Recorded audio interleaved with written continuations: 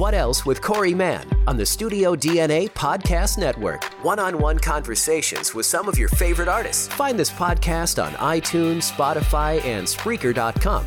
What Else with Corey Mann on the Studio DNA Podcast Network.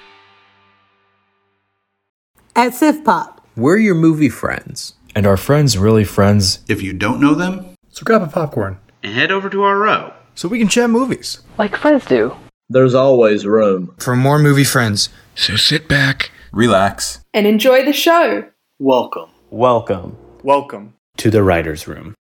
Hello, welcome to Sif Pop Writer's Room. I'm your host, Aaron, but not that Aaron, of course. And today, I'm joined by Sif Pop writer Joe. Hello.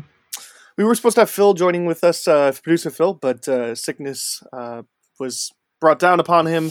I don't know, but that was a weirdly weird way to say that. But household kind of got a bug, and so that's fine. Stuff like that happens. So we'll have Phil on again sometime. But at least for now, it's still Joe and I, the normal. That's good. So we write for SifPop.com and do movie reviews, best ever challenges, lots of interesting movie related articles. So you can make sure to check out the website SifPop.com to keep up with all that. On the show today, on the proper episode podcast, we're going to talk about coming attraction. We got Fantastic Beasts: The Secrets of Dumbledore coming out.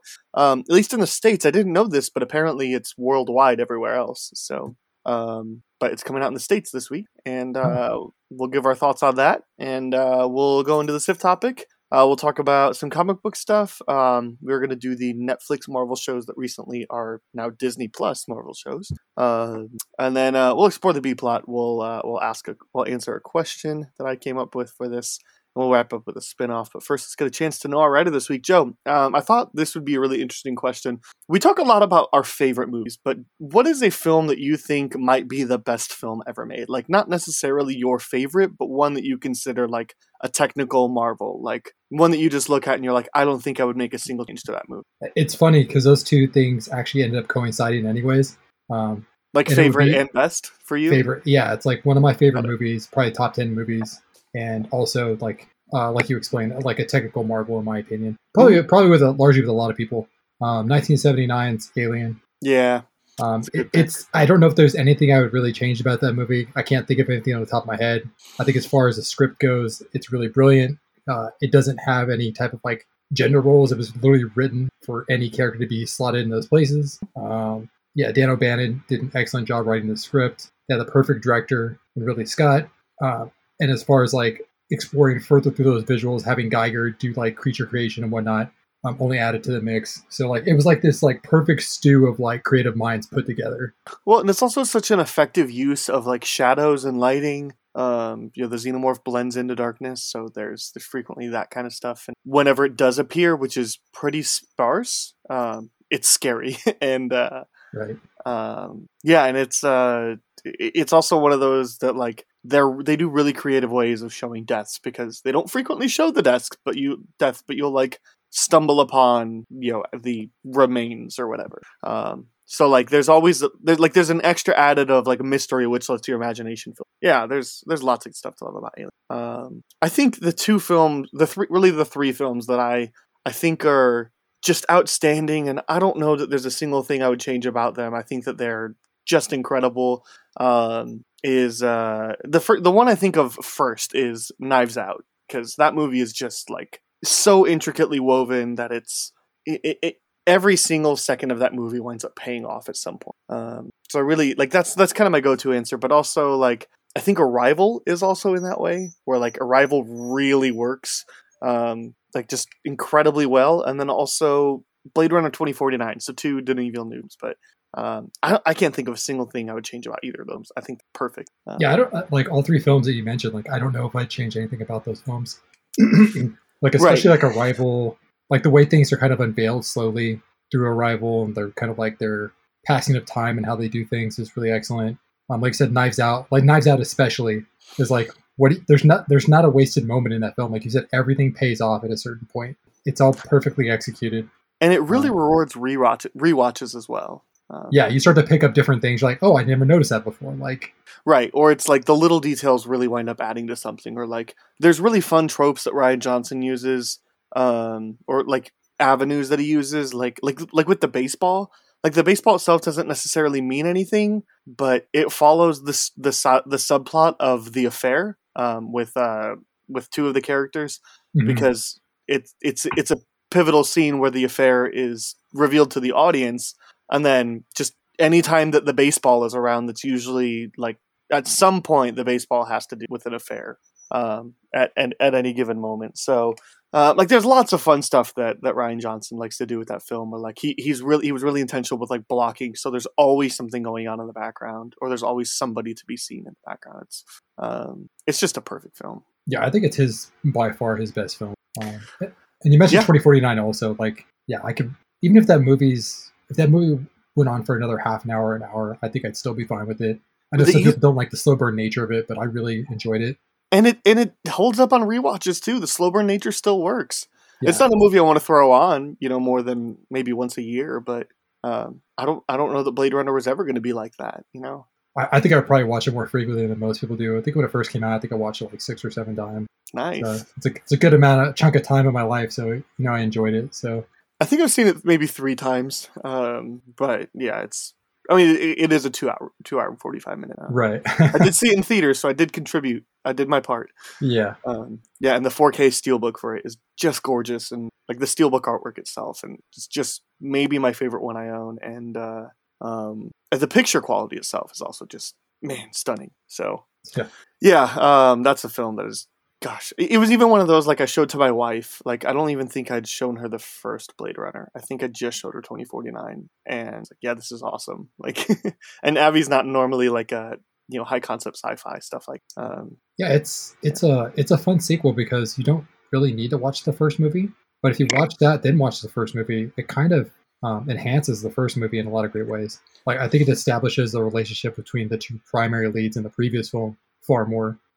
If you watch the second film, because on the initial film they had like no chemistry, but then they do a lot to kind of add to that, like why their relationship was so contentious and whatnot. It really adds up when you watch it again. The initial Blade Runner, it just does all the little things right. Like it's a film that means so much more than it ever should have. Like just it's a movie that you go into it and you're just like I'm like wondering, I'm like, all right, so it's gonna be this high concept sci-fi thing, but like it talks so much about what makes somebody human and what is somebody's identity made of. And Ryan Gosling's just acting his ass off in the movie. Like he's so good. Yeah, he's excellent. And it's funny, he could do something like that, and then he could do something as goofy as as Nice Guys, and I mean that the most respectful way possible, because his character's moronic. Yeah.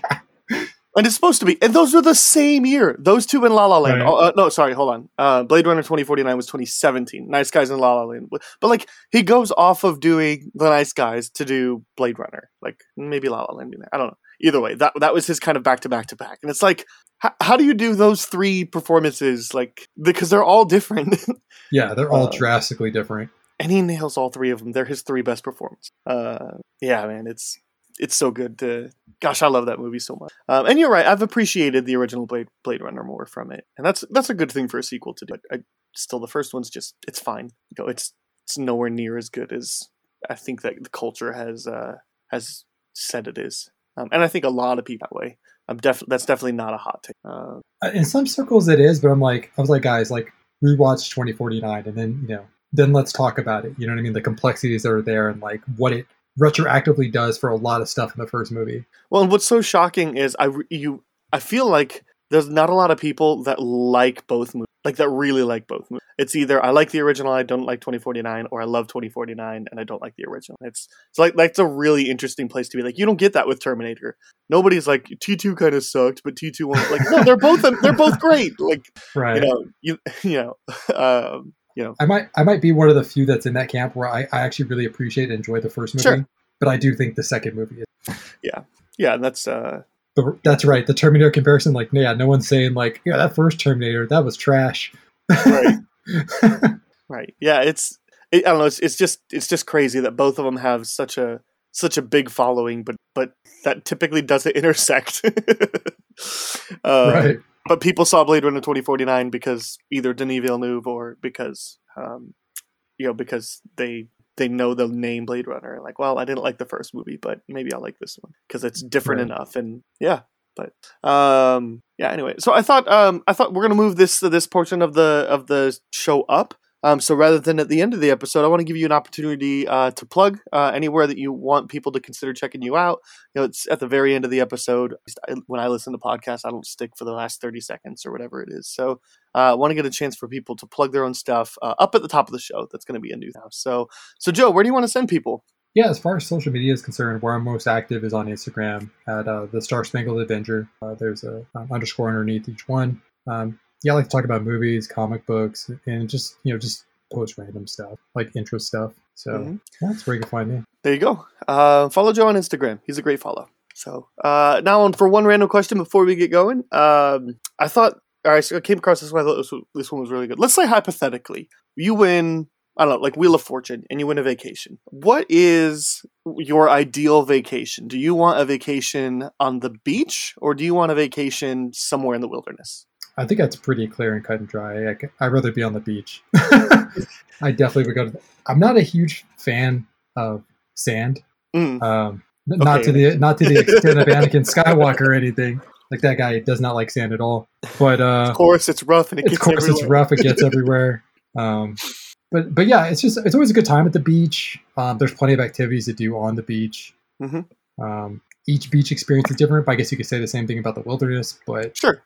I don't know. I've never enjoyed camping or like roughing it, so to speak. So I've always had a good time at the beach, whether it's like throwing a baseball around, throwing a frisbee, or just like boogie boarding, or like, it's always a good time. Or, you can just kind of hang out under an umbrella and, have a few drinks. Like, endless possibilities of either fun or just relaxation. So yeah, I'm 100% with you. Beach every time. I'm not a wilderness person. I don't like it. I don't like, especially sleeping. I don't like sleeping anywhere that I can't control the weather. I don't like sleeping anywhere that there just might be wild animals, like specifically like bugs and insects. Not necessarily. Obviously, like, I don't want a bear to be pawing at my tent in the middle of the night. But even like, I don't want to wake up and like have like crickets in my tent or whatever. And I know that like they're harmless, but I just don't like it. They're not meant to be where I sleep. So but yeah, beach, absolutely, because you're right. Like, activities are fine. I don't like sand either.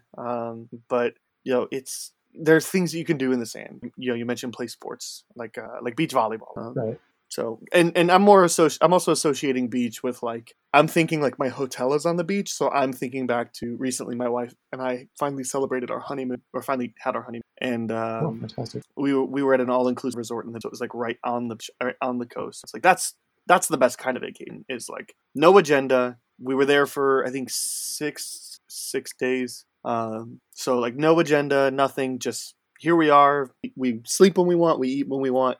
We go to the beach when we want. We go to the pool when we want. It's all inclusive, so we drink all the time, not just when we want, but all the time. Yeah, that sounds like ideal.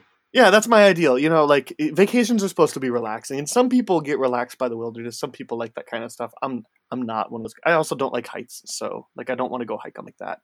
Guess what? I'm going to be scared. So, beach every day for me as well. Yeah. Well, on to our coming attraction. The one that we got this week is Fantastic Beasts: The Secrets of Dumbledore. Joe, I 2 weeks ago on the podcast, I did a run through of all 10 Wizarding World films, and so people know where I sit on things. Where do you sit on the franchise up until this point? I've never actually read the books. I've always meant to read the books, but I enjoy all the films. I think they're all excellent in their own way. Even the Crimes of Grindelwald? Well, we're saying up to this point, so I'm not even including the Fantastic Beasts series. So, got it. Just Harry Potter main line. The Harry Potter main storyline stuff is fantastic. I think they do the best they can with the source material and containing it within the confines of like each movie. Try to think which one is my favorite. Oh, Goblet of Fire is by far my favorite. I don't know why. I'm always a sucker for kind of like an all-star cast of characters competing. That's what my favorite Hunger Games is, like the second Hunger Games film. That's the best one. And I love that book the most. But yeah, I've always really enjoyed the films and like watching their exploits and like watching them grow up in this like really fantastical world. But as far as Fantastic Beasts, I guess we can kind of get into it when we start talking about, because I have more to add as far as Fantastic Beasts go, so we can get into my opinion on those. Yeah. People thought people can go back 2 episodes ago to hear all my thoughts on whatever the ones are. But in general, like I'm not a super fan of this franchise, but I sure the movies are fine. I've not read any books. Like, sure, they're good, right? They're not the best thing in the world, so I don't understand people that are the best, that think they're the best in the world. So, A Fantastic Beasts: The Secrets of Dumbledore. The plot synopsis for this is it just says third installment of Fantastic Beasts, which the continuing adventures of Newt Scamander. And I mean, we kind of know where the movie is going. I don't think these are trying to be as like it feels like these Fantastic Beasts movie are really like one long story as opposed to the Harry Potter ones, or like you got your year one, which is its own thing, and then year two. Yeah, so this shouldn't really surprise anybody what it's going to be about. But for the people that haven't seen them, I'm not going to read the long synopsis. But Joe, let's take everything out of the equation. This is a theatrical exclusive, but let's take COVID, budgets, all that out of the equation. Nothing is keeping you from seeing this movie except for your own free will. How soon do you think you're going to see this? Would you go opening weekend, wait for a matinee, wait you can rent it at home, wait till it's on a streaming service you already pay for, or are you not interested in seeing it? For me, I'm not interested in seeing this movie to the streaming. Wow. Okay. The initial film I thought was fine for Fantastic Beasts. I thought they could have focused more on the actual beast aspect. I know it's not like wasn't the crux of what was supposed to be going on. There was obviously going to be a longer plot because you plotted to have multiple movies, but those are the most enjoyable parts of that world, were examining the beast and like that small group of Nick characters, like the ones you're formally introduced to, like those characters are really charming. But I think as it's gone on, they expanded this universe. It's only gotten more convoluted and kind of like less interesting, in my opinion. Like the second film is like really hard to follow if you're not a book reader. Like it's kind of all over the place. There's a lot of plot threads. There's a lot to kind of like take in, and not all of it's super interesting, in my opinion. Maybe it didn't also help that I believe she wrote the script too, right, for the initial film. Okay, so she has screenplay on all three films. Okay, and I mean she's a great author in her own right, but writing a script is a completely different practice. So I don't know if she has like the kind of chops for writing the script. For me, in my opinion, I would say no. Sure. But yeah, I'm just not too. It doesn't look that enthralling to me. I am really, really, really, really excited for the new Hogwarts Legacy game coming out on Xbox PlayStation. But I am very much not. I'm going to go ahead and land on streaming officially, but I'm not really interested in seeing this. Yeah, the Hogwarts Legacy games looks really good, but it's a combination of, you're right, these first two haven't been great, and J.K. Rowling's strengths aren't in screenplay. So she was great. I haven't read the books, but there's a reason why the books are super popular, and there's a reason why the movies aren't. So it shows, and there's. Gosh, even it's frustrating to talk about this franchise too, because this is a franchise that's just been plagued with like so much bad stuff going on behind the scenes. Like, I mean, from the time that the first Fantastic Beasts came out till now, and we've heard a lot of comments from J.K. Rowling and a lot of people not liking that. We kind of touched on that in the Harry Potter episode. It's just like, we're going to separate art from artist. We're going to focus specifically just on art here. But like, there's that stuff that's come out. And then there's been the whole, like, they quote unquote had to recast Johnny Depp, which in hindsight seems like it was probably the wrong decision for them to make. Like, they probably should have let him stay because he was innocent. And then now all this Ezra Miller stuff going on. Like, it just feels like this is just plagued with a bunch of behind the scenes stuff that is just making this film. It's more interesting to read about what's going on behind the films than it is to watch the films or to anticipate what's going to go on screen next time. So it's a frustrating place to be for them, I'm sure. And it's I don't know. The first film, like you said, is so good if it's just Newt trying to recover the animals in America. But then when it becomes the Grindelwald stuff, it's like I'm so uninterested in that. And then that's all of Crimes of Grindelwald, and it's just not a good story. And we know how the story's going to end up. Like, that's the thing. This is prequelitis. We know how the story is going to end up. So, man, like, how do you make this interesting? And I don't super know the answer, but I know that they're not answering it correctly, sufficiently at the Warner Brothers production company. So,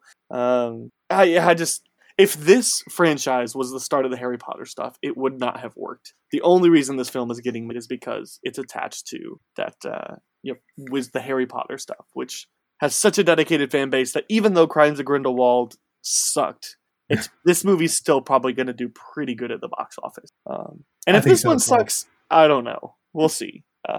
We'll see what the future is if this movie winds up being bad or the box office numbers wind up being bad. But Warner Brothers made so much money off of Harry Potter. If you just finish your thing, and even if they try to, here's the other thing too. Like, I don't feel like there's enough story that they even have. Like, why can't this be the last one? Why does there have to be 5 movies? Like, couldn't this be the finale? Like, especially after Crimes of Grindelwald was so poorly received. I wasn't even aware that there were supposed to be 5 movies. I thought maybe 4, but they initially planned 5, and like the first one is kind of a nothing movie in the grand scale of what's going on, other than introducing your characters. And the second movie is just a bad story. Like, I feel like you could have encapsulated probably the whole story in a trilogy. Like, 5 is such a weird number, but they're probably like, well, 5 gets us this amount of money. We like money, so.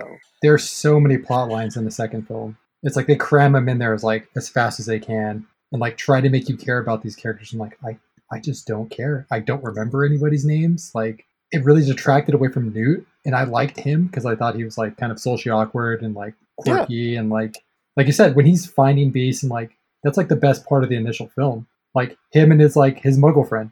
Like that's like the crux of that entire story. Like, and then I mean, even Colin Farrell as Graves is really excellent. And then when you get the reveal at the end, you're just like, oh, I didn't want that. Like, I like Colin Farrell in the role. Like, it's a little disappointing.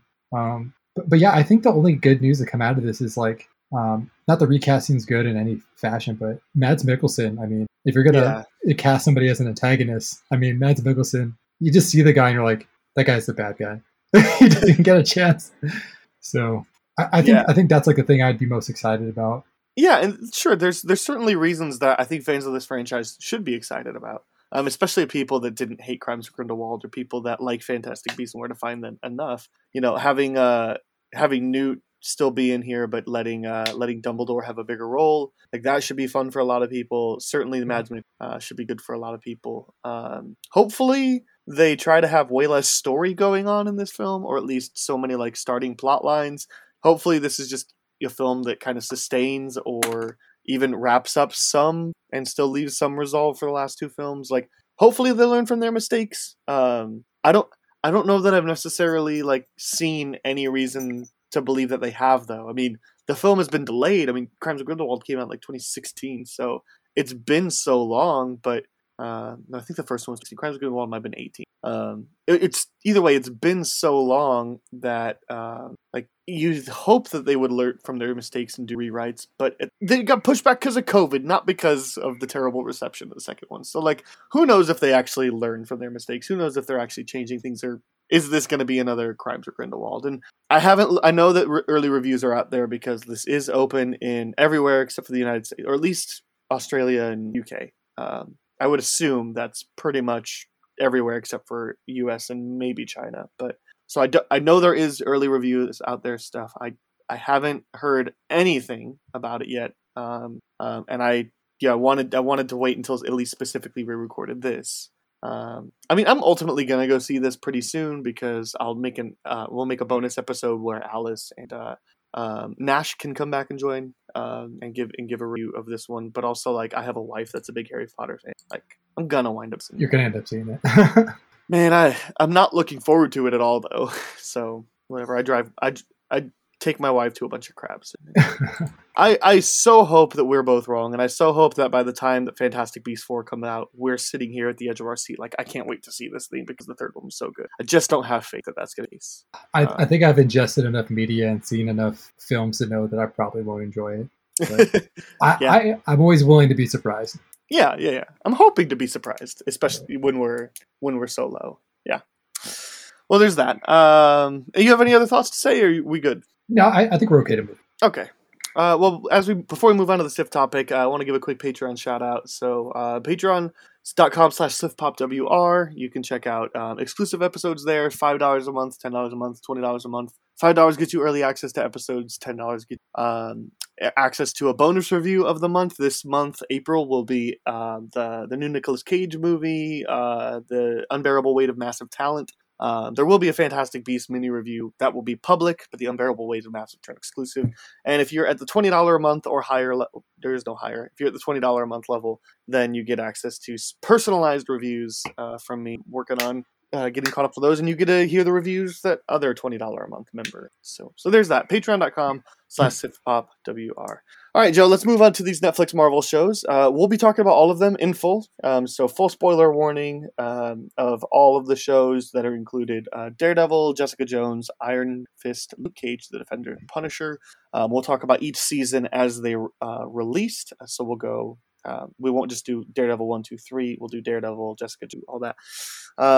We'll start off with the Like It, Love It, Hate It, Just Like I Think It's Just Okay, and we'll have whatever discussion we feel like we need to have over it. And then the B plot will just be, where do we want to see what's next for these characters? Do we forget they existed? Do we play multiverse, incorporate them into the MCU?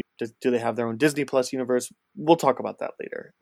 But let's start with Daredevil Season 1. Joe, Daredevil Season 1. For reference, those that don't know, or those that need a reference because they haven't seen him in a while, Daredevil Season 1 is Charlie Cox as Matt Murdock, starting out as Daredevil, and we have Kingpin as the big bad. Kind of a different version in the past. So that's your Daredevil, Kingpin origin. So what do you think about Daredevil Season 1? Do you like it, love it, hate it, dislike it, or think it's just okay? Yeah, I mean, in my opinion, I love it. I think they knocked it out of the park. And they had to. I mean, this is their initial film initial show that kicked off the Netflix Marvel series. Like, it had to do well. I guess like the comparison you could make parallel is like, this is like their Iron Man, right? They're taking a character that's kind of like a lower level character, people are not super aware of. He's maybe a B-level character, and like really doing something fantastic with it, and like ripping from like the best source material they can, which is Frank Miller's Man Without Fear, and just really adding all the complexities that this character deserves within a television series. And not to get too far ahead of myself, but as far as like having the 13 episode structure, this was the one I think that ended up paying off the most from having those 13 episodes, where some can get a little long in the tooth. Okay. But yeah, like you said, Matt Murdock, Charlie Cox is fantastic in it. He put a lot of work into this project, and it shows. Vincent D'Onofrio is excellent as Kingpin, and like you said, he's different from his comic book counterpart and is a little more relatable. His origin story is like fantastically intertwined with Murdoch's. I think it works really well for their kind of juxtaposition. But yeah, I thought it was fantastic. It really got me excited for future projects. Yeah, I'm also in the loved it camp. I'll go low side of loved it. I think there's a lot of things that this show did really right. We can start off with the casting. Charlie Cox is Daredevil. He's so good. He is Matt Murdock. He plays both roles so well. And yeah, you can look at the Ben Affleck film and be like, yeah, it doesn't quite work. I don't know, and for me, for that particular case, it's like I don't quite know what it is. It just doesn't quite work. It's either not serious enough, or it's trying to be too serious for what the source actually is. It's probably trying to be too serious from a script that is meant to be silly and or generic. I don't know. It's trying to think too highly of itself. But this one really works. It's grounded in it's in a pre-established universe because it's the MCU. But it I don't know. At least when this came out, this was MCU canon. I don't know where it sits now. I get the feeling that it's out on Blu-ray now. By the time this comes out, since have you seen Spider-Man? I have, yeah. I just recently saw it. Yeah. Okay, I was like, I hope. But since Charlie Cox is in Spider-Man No Way Home, like, you've got to think that at least this one is canon now. Anything involving it. So I don't know. Like, it's a weird line that they're going to have to play, and I'm excited to see how they do it. And we'll talk more about how they do it. But at least when this show came out, it was considered MCU canon because this is aftermath of the Battle of New York. Yeah. It builds on. So Charlie Cox is great. I love the guy that plays Foggy Nelson. He's a Mighty Duck all grown up. Elton Henson. Yeah, I recognize him immediately. I was like, oh, it's Fulton. I was like, he's really excellent. I was like, these two have like magnetic chemistry. Like, they're really fantastic together. And it really feels like they've been friends for a while. Yeah. And Deborah Ann Woll as Karen is also great. Yeah. I mean, like you said, the casting from top to bottom is excellent in my opinion. Yeah. I guess I just I guess I'm not on the high side. I loved it because or firmly loved it, whatever, because I think that it did so many things well. Especially I love this season has Stick. So as opposed to the Ben Affleck one where it's just like he's fast and strong and really quick with reflexes, because this one shows you through the process of his origin story in a lengthy tale, and it gives you flashbacks as well as gets him set up as the devil of Hell's Kitchen. But the show is 13 episodes long, and it really justifies that 13 episodes. It's that the finale was fine, that I'm not quite gung ho about it. Maybe the finale's okay. At least it doesn't fall into typical tropes. It's not just punching fists in the middle of a street in the rain. It's kind of that, but it's at least kind of different. There's really more of an intellectual battle between really Matt Murdock and Kingpin, right? And it's I like where it goes, I like where it ends, but I get the feeling that maybe because this is the first show, they weren't quite sure how they wanted to end it, because they weren't sure how much commitment Netflix had, at least for that Daredevil specific character, because they had already announced all 4 season 1s and the Defenders. So I don't know, maybe just that part bleeds through a little bit, where they're just we want to leave it in a place where fans can be happy if we don't ever get a season 2. I don't know. Maybe that's just how it feels. I don't know. Yeah, that honestly could have been the case. Like I said, they got greenlit for doing all the solo shows initially for a first season, and then Defenders. So maybe they kind of wanted a place where they can kind of seal it with a bow or tie it off. So, which is strange because it starts off so comfortably. It starts off really vibing well, just really being oh yeah, this is what I want. It's just, I don't know. It feels like the showrunners didn't really want Wilson Fisk to be in prison at the end of season 1. And they wanted him to be kind of more an underlying character, but they were but what if we don't get a season? And then it wound up being a hit, and so it feels like there never was that issue until Netflix started canceling everything. But at that point, a lot of the stuff had already been filmed and made. So it's maybe that's it. It feels like they really wanted to make Kingpin more of a not just season 1 film, and that's pretty evident through season 3. So maybe that's it. It just didn't quite stick the landing for me. It's really good though. It's really good. I'm trying to think of other things to say. Do you have other things you want to add to this one? I can't believe in my notes I can't believe I forgot about Stick. I don't know how I could forget about Scott Glenn as Stick. Yeah, which is he's a big part of the origin story for Daredevil. I think especially in Frank Miller's run, because Frank Miller introduced a lot of lore that was not at the time canon, but then people just all right, this is the premier Daredevil. They started intertwining it with the actual comic book runs instead of the short term. And another person to mention, and we'll talk more about her later, is Rosario Dawson as Claire Temple / the Night Nurse. She becomes really the kind of connective tissue between every single one of these heroes, because she has a particular set of skills, and that's healing and mending to vigilantes of the street variety. So yeah, she comes up quite a bit, and she's always great, and every time she assumes a role. Yeah. And to talk about the Ben Affleck, just to touch upon it a little bit, I think the thing that really doesn't work about the Ben Affleck version, Daredevil is killing people. It's almost as bad, if not worse, than Batman killing people, because Matt Murdock is Catholic, and that's a whole position about his character. Especially, they really make that a point in the series that he is ultimately against killing.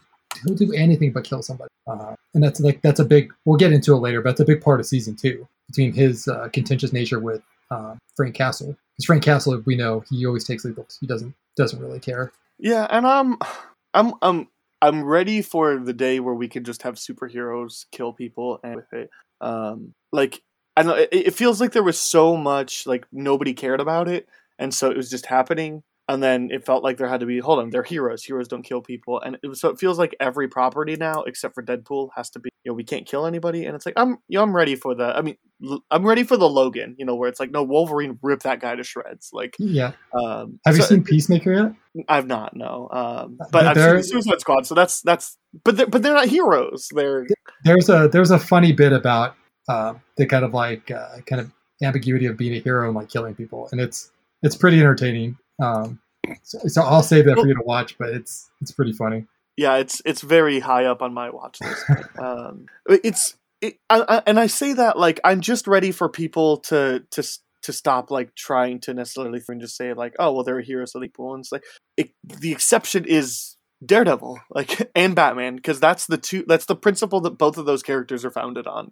Is Batman's was forged by death, and so he thinks that if you kill, then you are no better than the people that he's fighting. And Daredevil has that spirituality aspect to him, and that deep, rich Catholicism that goes like runs through his veins, you know, like so like those are the two that like I'm never going to complain about Daredevil not killing people, but it's just one of those like, you know, I just want it to, like, even Agents of S.H.I.E.L.D. did this, and we're not talking about Agents of S.H.I.E.L.D. on the show since that was not an original Netflix property, but like one of the first episodes in, they exchange out real guns for these like phasers, and it's like it's so unnecessary. Like anyway, yeah, to talk more to that, like I agree also. I don't think every hero needs that certain code of ethics where they just don't. Mm-hmm. It becomes old hat, becomes tiresome.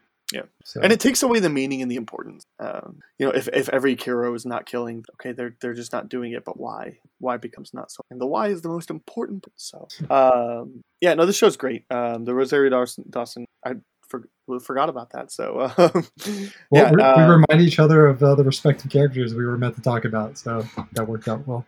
And this season, the 3 Daredevil seasons each have a oneer in them that are just remarkable. I think they're the only shows that have a oneer in them, but this one, the season 2 is the hospital fight scene. We'll get there at season 2, but season 1 is a hallway fight scene. Yeah. And it's gotta be top 3 action scenes in the MCU. It's so good. I mean, it's not like not like through the wall, like Old Boy style. It's just like you're kind of following him, and then like somebody will like push him through a door, and you can see him getting like more fatigued as it goes on, and you can see like if somebody makes damage to his left arm, like he's kind of favoring his left side for a little bit. Like it's such a meticulous, thought out, well choreographed scene that we can't not mention it. It's so good. Yeah, I meant to talk about it, and yeah, it will come up each. Like you said, each season has a oneer. But I don't think like Jessica Jones does. I think it's just the Daredevil one. Well, each season with Daredevil and Defenders has one that's like Defenders. Yeah, you don't ever want to catch any of these people in a hallway or a confined spot because you're probably just going to get a beating. So yeah, but yeah, it's an excellent fight scene, and yeah, I think most recognizable if you're a cinema fan or a cinephile, like, oh yeah, it's very reminiscent of Old Boy. There's a vulnerability to that fight scene, and it's not like people fighting forever and not getting tired, which is really irritating to see. Like, we like to see our heroes like struggle a little bit. Like, it helps with the believability. Sure. So yeah. Thanks for mentioning that. That's well. Let's get on to Jessica Jones season 1. Joe, do you like it? Love it? Hate it? Dislike it? Think it's just okay? This is another one that I absolutely love, and I actually enjoyed it more than the first season of Daredevil. Just because Jessica Jones at the time was like a character I wasn't completely familiar with. Uh-huh. And I've always wanted to read Alias, but never got around to it. I still need to read Alias. But yeah, it's based off the Alias comic book. And I think the thing that's really special about it is like, you could have all the power in the world, but if somebody has the right power set or the right suggestion, I mean, they could just control your entire life. To see somebody so powerful be so victimized and like not be able to do anything about it, like, and have it run through the entirety of the season and like see what it does to her, like, I thought it was really well handled and like in the best way they possibly could to something so horrible happening to her. Mm-hmm. And and just like the introduction of other characters as well. This is the first introduction we'll see Luke Cage.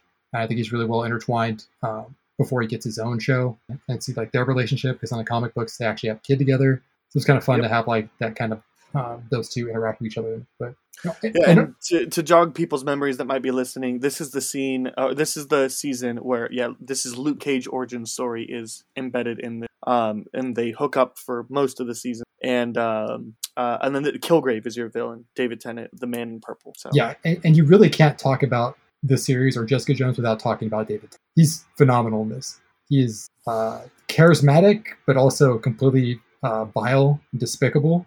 But yeah, I mean, we'll get more into it. But yeah, overall, I just really enjoyed it. I thought it was really excellent. Yeah, I'm totally on the same page as you. I think this is better than Daredevil season 1. I'm firmly in the loved it. This show was so special to me when it came out. I absolutely thought this was the better show, and had maybe at the time my favorite scene in the MCU. But what makes the show so special to me is that you have this Jessica Jones character who is a relative unknown for most comic people, and Kristen Ritter is just knocking it out of the park here. But like with David Tennant as Kilgrave, that also adds like a really rich element of he's so good in this because he makes it more of an intellectual battle than he does a physical battle, because his power is he can speak and you have to follow his command, and that's so lethal, especially when he has a weapon like Jessica Jones. But because of a promise that he made, because he loves this person, like he's not using the power on her. So there's really interesting moments where like he still has the upper hand on her, even though he can't control her. And but it's psychological warfare, and it's one of those where you think, how do you defeat a guy like this without just and the answer is like you don't. You like because especially the answer is you don't. At any point, you could be fighting him, and he could just say stop, and that's it. And he can run away, and he'll say freeze yourself for 30 seconds, like don't move a muscle for 5 minutes, and run away, and like that's it. Like at any point he could do that, or at any point he can say like turn around and shoot your best friend, or he could say to the president like give me the nuclear launch codes, like and like there's infinite possibilities what you can do with a guy like this. I mean, you could rip out his tongue. I guess that would also work, but killing him seems less harsh than that. But yeah, it's such an interesting, and especially at the MCU this time, we hadn't really seen villains like this, because this is before the MCU had good villains. This is just where they were like stock punchy guy, and now we have this guy's a whole different breed. And this really culminated to, I think, my favorite when this show came out. In 2015, it looks like, had my favorite episode or my favorite scene in the MCU at the time, and might still be, and it's the scene where Jessica's at the police station trying to tell them about Kilgrave, and they're nobody's believing her, but she's like trying to give her thing, and all of a sudden this is later in the season, like episode like 6 or so. So I think they're questioning her about something that happened. She's trying to convince them of him, and whatever the setup is, all of a sudden the whole police station, like just nobody moves, and Kilgrave walks in, and everybody pulls out their gun and sticks it to somebody else's head, and he's like, if you don't get out of here right now, I'm gonna make everybody pull the trigger. And it's like, that's the kind of power that's just like, I'm glued to the TV and I can't stop watching, and I'm just like, this guy is the best that the MCU has done with a villain so far.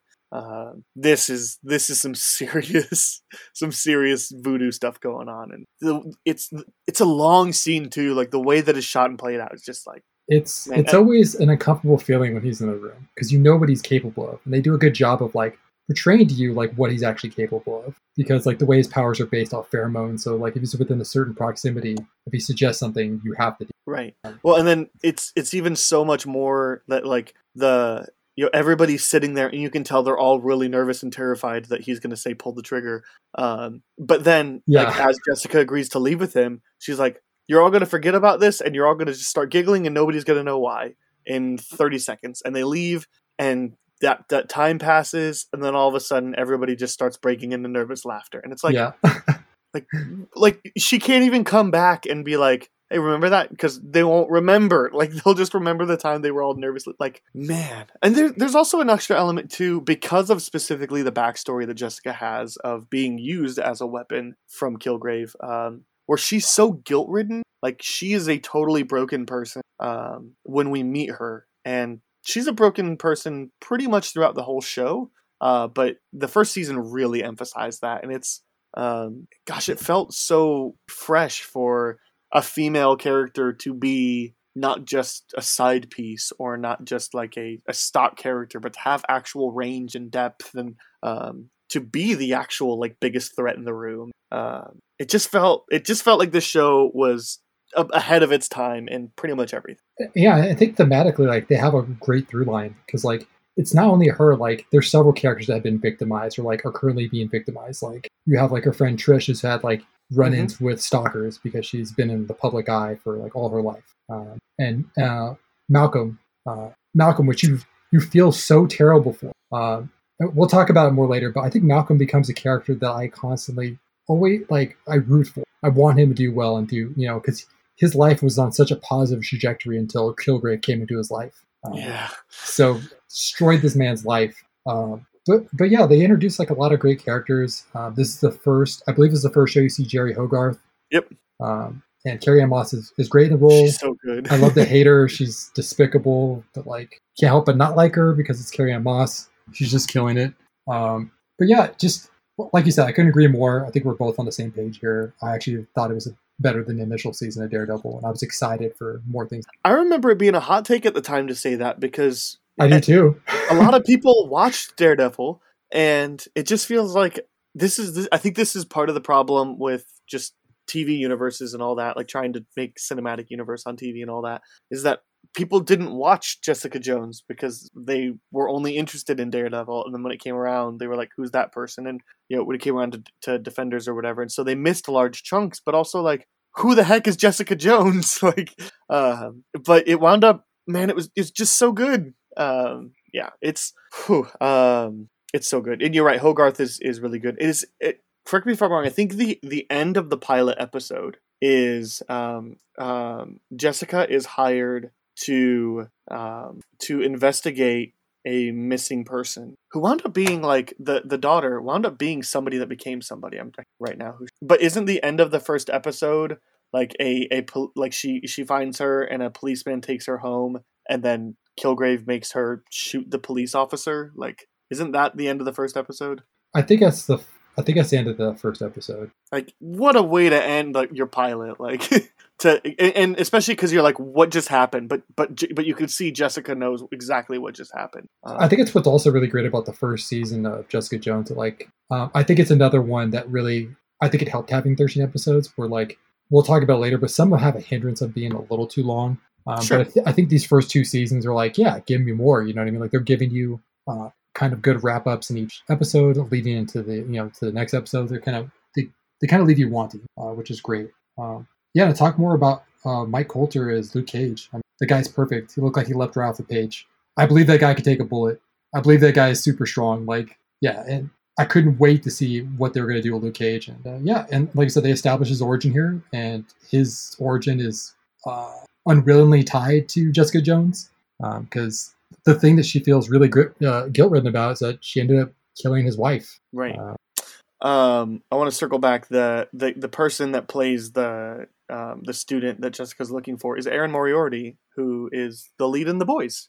I knew she plays the that's right. Right? Oh man, I totally forgot about that. Yeah, that's and it looks like she's in at least the first two, maybe first 3 episodes of Jessica until that scene. Oh yeah, that's another part where like, because he kind of like made her see like, oh yeah, this used to be you.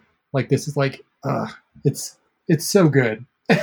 it's so like well written and like a terrible thing that he does. But again, you kind of you don't really know what's going on, but she does, and she's scared, and you're like, if she's scared, I'm scared. And you're right. All the, especially with like the moments when we find out why Jessica doesn't want to get involved with Luke, why she turns a good thing into a bad thing, and but also the way that he responds is, he hurts, but it doesn't become, it doesn't become like they're not enemy at this point. This isn't like, at the end of Doctor Strange where Mordo is all of a sudden this enemy to Doctor. It's and to the whole sorcerer world. But it's, you can tell that there's this like, I need to not be around you for a while, but like I don't hate you. Like I hate what you've done, but I don't, like we're not enemies now. And like that's refreshing. Before we get to Luke Cage season 1, Daredevil season 2 comes out. But for reference, this is the one that the first 4-ish episodes are Punisher, and then the rest of the season is Elektra, and then Punisher come the finale. So, what do you think of this one? Do you like it, love it, hate it, dislike it, think it's just okay? As far as Daredevil season 2, like I said, they introduced Frank Castle. I think the first half of the season is nearly perfect, with him being kind of at juxtaposition, kind of like complete opposite, parallel to seeing Matt Murdock and his beliefs and like how he deals with threats. We also have another one of those excellent fight scenes that I think it's on the stairway, correct? There's a stairway, on a stairway in a hospital. In a hospital, and it's fantastic. It's this great oneer, and he has a gun taped to his hand. He's not using it for its intended purpose, but it's effectively used. He has a chain in his hand.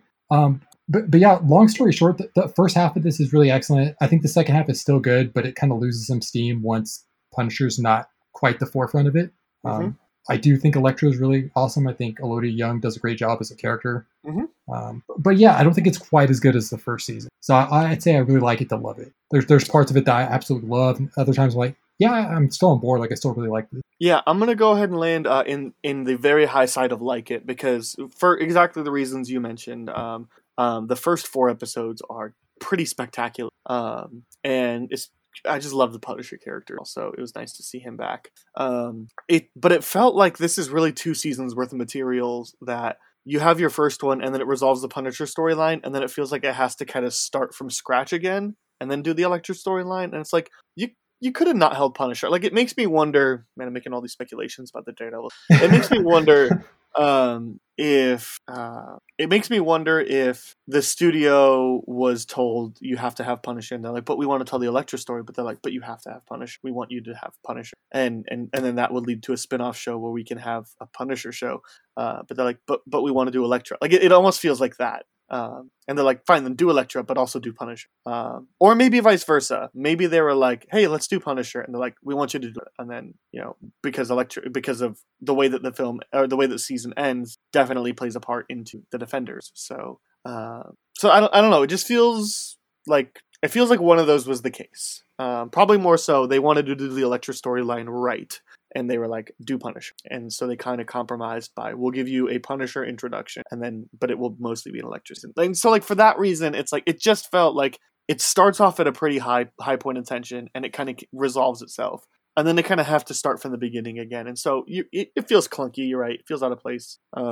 It's really good what they're doing, though. I remember also everybody thinking that season 2 of Daredevil was better than season 1. I'm like, guys, this isn't. Like, this is great. First of all, Jessica Jones is still the best show that they've come out with. But also, like, no, season 1 is better. I agree. I think it does suffer from like some stop and start.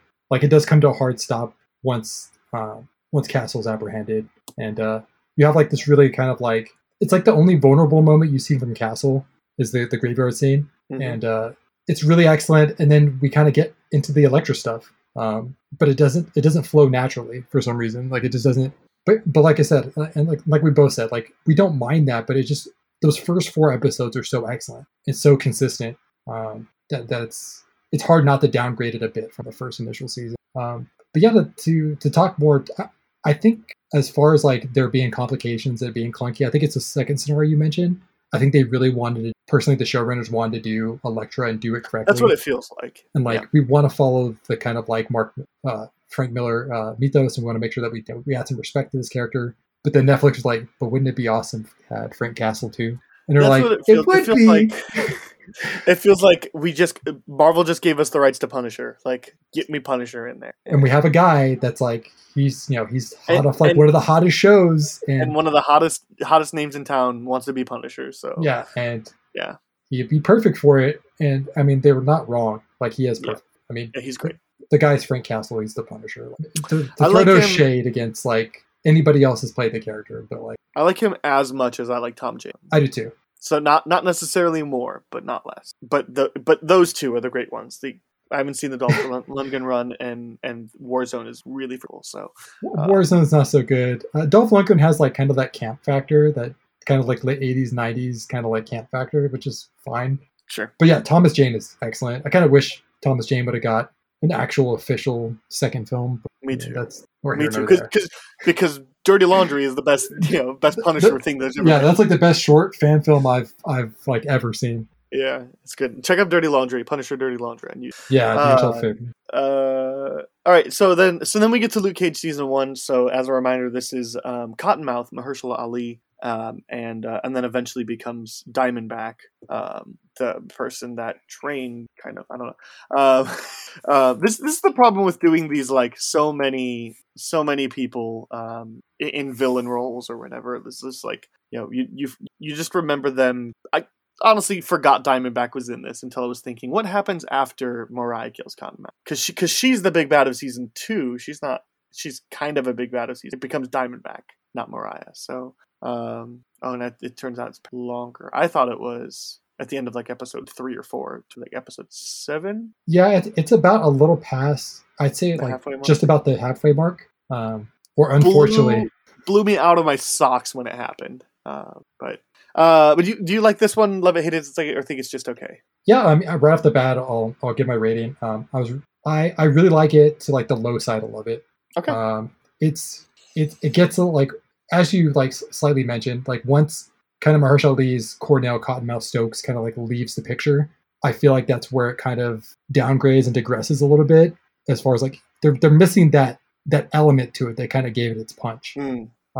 He's such a fantastic character. He's such a like complicated villain. He has this kind of like, he doesn't have moral ambiguity. He has a moral code, and like once you like cross that line with him, he'll kill you. Like he'll kill his own men.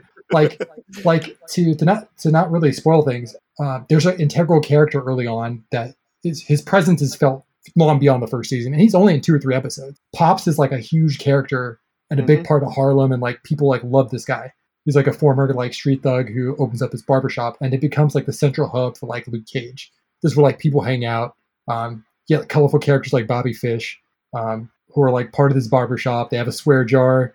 It's very colorful. It's almost its own character in itself. And that character is killed by one of Cornell's men. Cornell loses it and throws him off a building. Like, he's like, no, I literally told you not to kill this man. Like, go there and just like start some stuff. I don't want you to kill this man. So he has like this like strong, kind of weird moral street code. But like, he also kind of runs this club. I believe it's called Harlem Nights or Harlem Night. I think so, yeah. And I'll talk more to it later about like that being it. The settings in this show are like characters within themselves.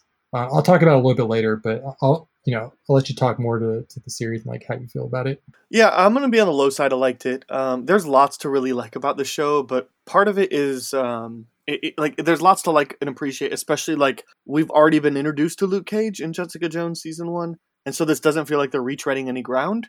It feels like he's trying to turn a new leaf, and he's trying to specifically not use his powers. He's trying to just be a guy, a normal, regular person that isn't super strong and bulletproof. And so, but then when that trouble comes knocking at his door, he kind of has to be that guy. So like, there's kind of that reluctance to be that person. But there's, to me, it's almost more the opposite. Like I was so much more invested in the show after Mariah kills Cottonmouth, because I'm just like, if they're willing to do that, then like, what else is going to happen? And like, if Marvel is willing to cast Mahershala Ali and kill him off in a couple of episodes, like literally anybody is on the table in these Netflix. So it really brought a sense of like, oh, they're not safe. Like you and maybe it's just like you get the feeling that he's going to be kind of like Kingpin is in Daredevil, where it's like he's going to go to prison, but he's going to kind of be like, no, he's dead. Like he's shot in the head. Like Mariah is going to be kind of that person, and gosh, she's so the actress playing her is just so good, Alfre Woodard. So she's great. I really like Theo Rossi, but that's probably because I'm a big fan of Sons of Anarchy. He plays Shades. He's not really given much to do. He's given more to do in season 2, but like I like how you can kind of tell that there's this hierarchy and he's on there somewhere. The detective stuff is fine. We got the Misty Knight stuff and Raphael. That's, I don't know, maybe would have been a better thing to introduce in season, because it's just like fine. It kind of takes away from the stuff that Luke is trying to do. Like, and for the record, I think it should be worth saying, because I don't think I said this yet. Like, it's been a while since I've seen all this stuff entirety. I tried to watch some clips from each of the seasons to like refresh my brain a little bit as to like what was going on. So like, this isn't me speaking having just finished the season and being like the detectives, or like, but this is me speaking as like 5 years removed. Like, I forgot the detectives were in there until I looked up IMDb.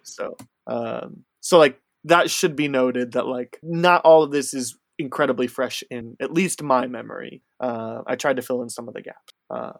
But so some of this is like 5 years removed. What do you think? So I think some of that is better though, because that shows you what's like long-standing and what sticks in your memory. It like, does, yeah. What sticks in your memory is like those really like the key moments, or like the really things that you're like you really had a keen eye for that really kind of drew you to it. There's a lot of positive to have with that.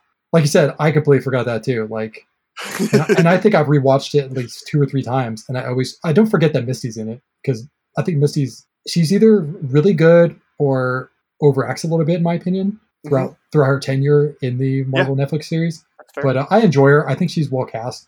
She looks like the character. She looks great. But yeah, especially when she gets a bionic arm. But yeah, they kind of tease it in that first season. Yeah. When she gets shot in the arm, I was like, oh, she's gonna get the bionic arm, and like, I was like waiting for that.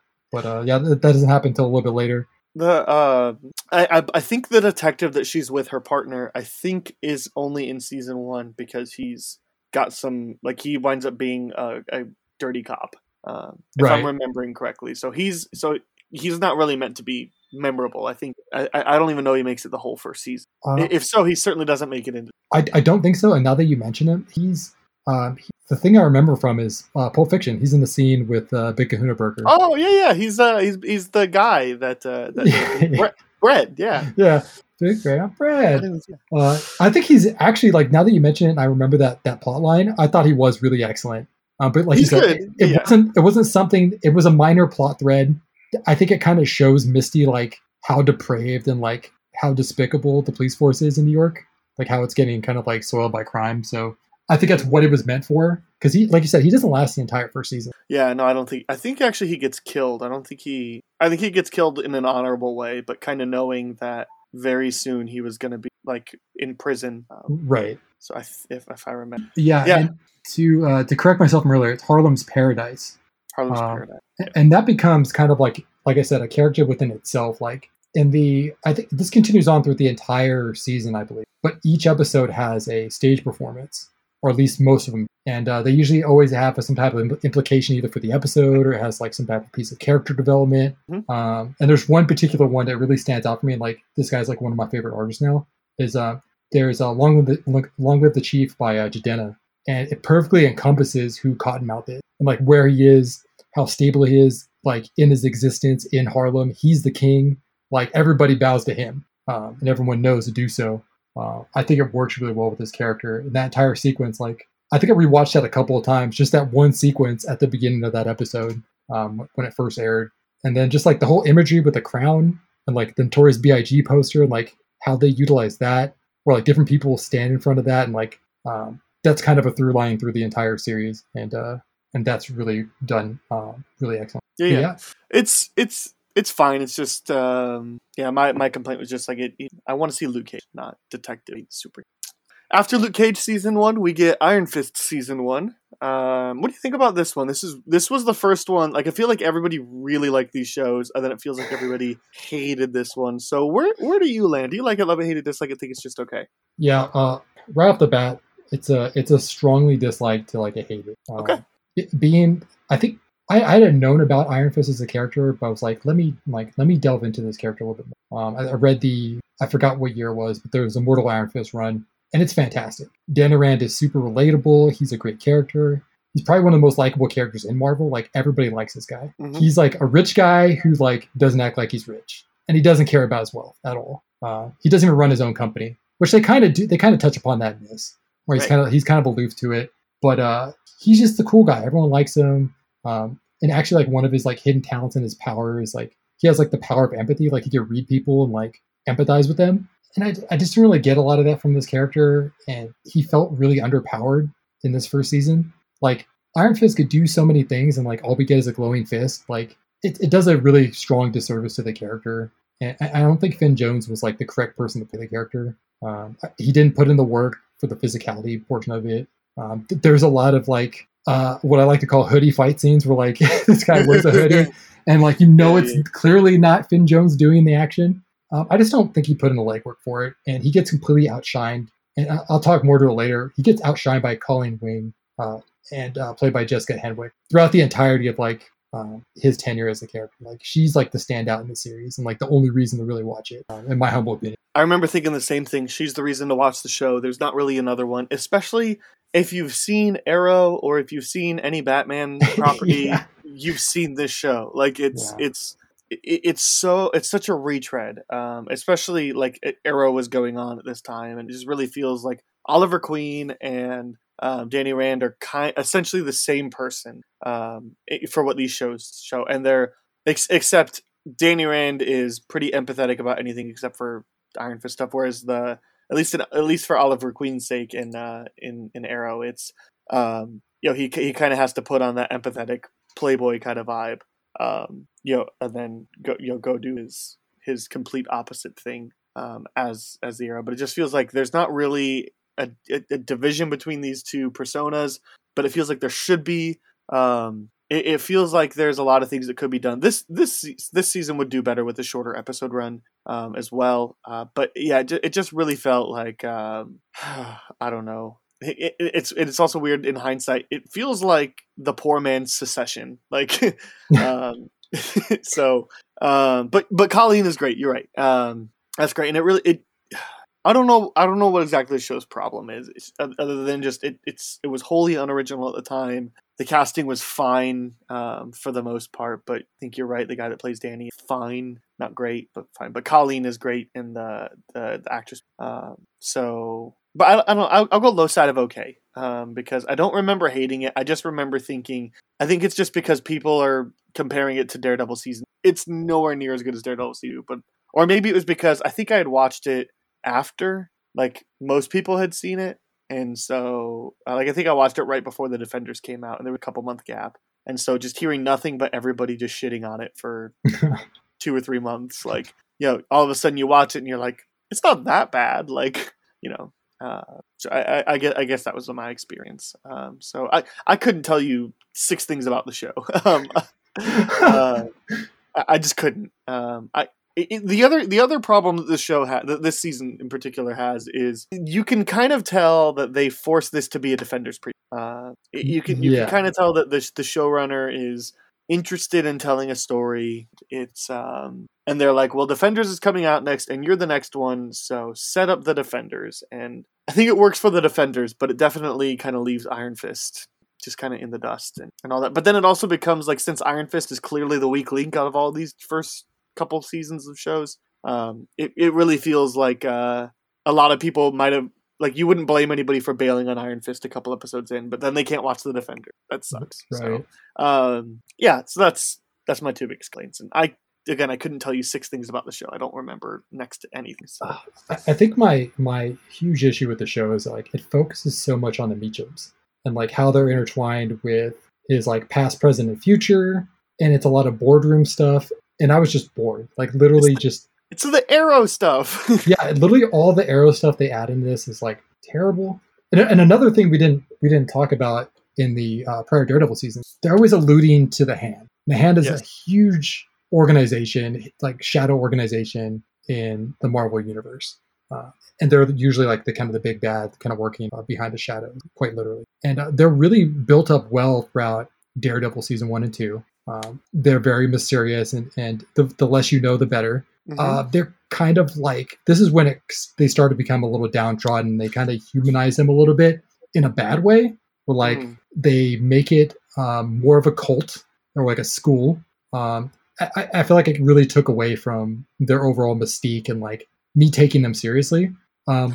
It just feels like League of Shadows or Ten Rings. It's right, not really but just anything special. Yeah. But not good in those. Like those 2 things are good, and like they just downgraded both of those elements, and like it feels like they're copying them. Yeah. Right. Instead of like doing their own thing, which they were doing their own thing before this series. I just don't think the showrunners knew what to do with some of their characters. I mean, especially Danny. Like they don't know what to do. Yeah. We didn't touch about it in either season 1 or 2 of Daredevil, but Wei Ching-ho, who plays Madame Gao, is amazing, and she shows back up in this series, and she's one of the brighter spots as well. But yeah, I mean, like I said, the 2 things that I really liked, I liked Misty, and like you get some interactions between her and Colleen Wing, which, if you know a little bit about their comic book history and how they're intertwined, they're the daughters of the dragons. So like all their interactions are pretty interesting. But yeah, didn't really dig it. My last note before we can talk about the Defenders is Iron Fist is a CW quality show with a Netflix budget. Accurate. Ouch. That is accurate. Yeah. Because like it's competently made for the most part. But yeah, it's yeah. All right, so the Defenders. Man, it felt like forever since we had Jessica Jones content for the Defenders, and I was just like sad because since Jessica Jones season 1 was my favorite. But also the way that they made her character here, it's like, oh no, this all makes sense. Like by the time this had come out, I had forgotten the ending of season 1 where she closed down Alias investigation. She's gone further down into a bottle, which you didn't think was possible because she drinks at least a bottle of whiskey per episode. Yeah. But yeah, anyway, so we get the return of Jessica Jones, Daredevil, Iron Fist, Elektra. What do you think about this one? Do you like it, love it, hate it, dislike it? I think it's just okay. Yeah, as an overall rating, I think when I initially watched it, I was a lot higher on it as far as ratings, but I'd say I like it. I don't think it's great. I don't think it's perfect in any way, but coming right off the heels of Iron Fist, it was a pleasant surprise. I feel like the showrunners, first of all, knew who Danny Rand was as a character. They did their best to retroactively kind of change his personality a bit. He's a little more likable. He is a main component of this season, and I do believe, like what you said, we have to throw this guy in. Like, he's the last show before Defenders. He has to be in this series because he's a key component to this. He's going to be a key component to unlocking some special power that the Hand needs. And I do think is another chink in the armor as far as the Hand goes. Kind of like going further down the rabbit hole of like what their motives are, and you're like, really, they're still. I thought they were like this mysterious organization. They kind of feel like boardroom villains. But I liked seeing Sigourney Weaver in the show. Thought she was great with what they gave her. She didn't have a whole lot. I thought there was to be more to her character. But as far as like the four members of Defenders, that's like the crux of the show. That's like the part that you really watch, and they're really excellent in it. And I think that's what bumps up my rating to like it. So I think they work really well together.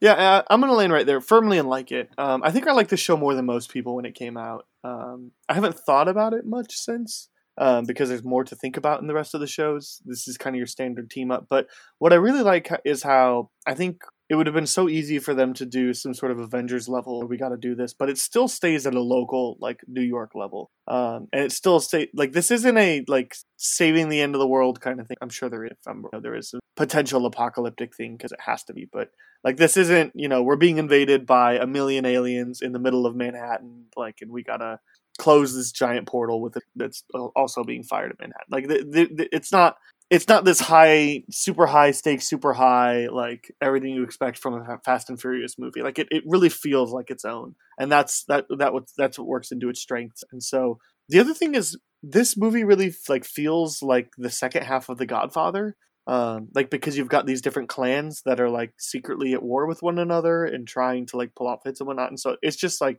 I really appreciated that aspect. Like the different factions with the Hand, right? Yeah. I thought that was kind of cool. Yeah. Yeah. But just, I think the show succeeds because it never really desires to be that big, stand up and cheer kind of, and it works for that. And, I don't think that killing Sigourney Weaver off, with 2 episodes left was the right move. To only have somebody else emerge as a bigger bad. I don't know. I guess again, there's kind of the shock factor, but it's like just let her have her season. Like that it didn't work as well here as it did for me.